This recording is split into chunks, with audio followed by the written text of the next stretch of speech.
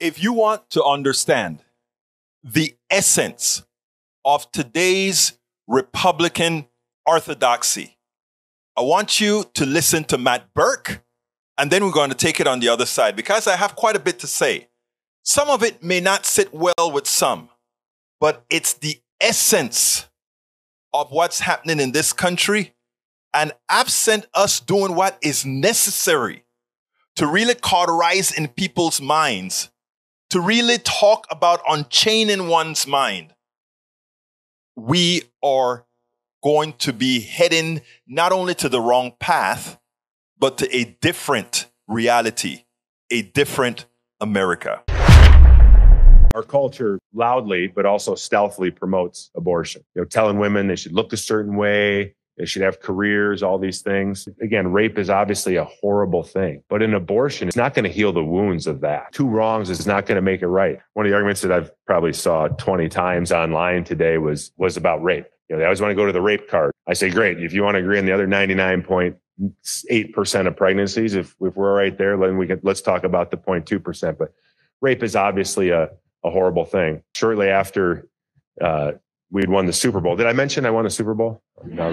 Abortion's legal, and it was kind of an easy out for a lot of people that didn't really want to engage. Well, it's legal, just a lot of things have been legal before that we've changed, right? Slavery used to be legal, right?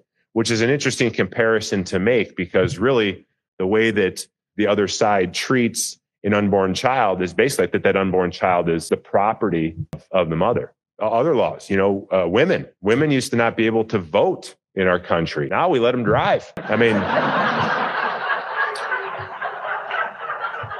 I don't know. I have 3 teenage daughters that drive. I don't know if that's a good law or not, but I'm just kidding. Now think about what Matt Birk said there. I mean, in the beginning, earlier on, he says, we are subliminally telling women, get an abortion. Abortions are okay. We tell women it is okay to have a career. What? You mean it's not okay for women to have a career? We're telling women, oh, you can drive now. I know he said it as a joke. That part is a joke. But that is the mentality of many of the troglodytes that are leading the Republican Party that also get justification from an evangelical, the evil parts, the evil sect of an evangelical movement that intends to once again not chain people, but chain the minds of people. I want you to really understand what this guy is trying to inculcate into people's minds. But let me just say, women are over 50% of this country. Women are leaders around the world that have been successful in solving our new problems, our pandemics, etc. I think they have shown greatness that because of the empathy that men somehow have relegated elsewhere, that they're successful in doing these things. Yet in America and many of these countries, we're trying to rebound the supremacy of men, of particular men, that is. But at the same time, you have to ask the question, how can that happen when there are more women? How can that happen when people in the things that they want are more progressive? There's an easy answer, right? And that answer is self-worth. That answer is, why don't we believe in ourselves the way we should? It is the reason why you can have people of that a particular party aggrieves, and those people still go towards that party. It's the reason why we have so many women that knowing that control of their bodies is an economic issue. It's a moral and economic issue. It's a matter of who owns you. Should be you. You should have agency in yourselves. And yet, there are many women, many people that shouldn't otherwise be voting for the leadership of the Republican Party who are maintaining troglodytic type of policies, and they remain. People, women, people of color. It is imperative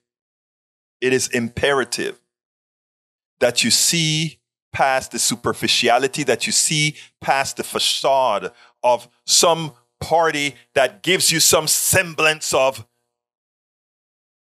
some semblance of worth against one that says what we are here for is to serve you. Please, people, don't fall into the trap. Vote your interests. Matt Birk is not an aberration. The lieutenant governor, Republican candidate of Minnesota, he is not an aberration. He's not an exception. The policy that they're putting forth from the Supreme Court down, they are telling you who they are. From the coup on this nation to the coup on the Supreme Court to a coup on your minds, they are telling you who they are. We spend a lot of time deconstructing the news, trying to parse it into a form that everybody can understand. We try to find those little nitpicks where it flies above the fray, etc. If you really like these videos that we do, I want to ask a big favor. Please go ahead, number one, subscribe to our channel, and number two, please join if you can. Thank you so kindly for watching. Keep watching. Please remember to share. We must populate the entire internet with our progressive message, a message that we know is what most Americans say that they want. So help us, please join.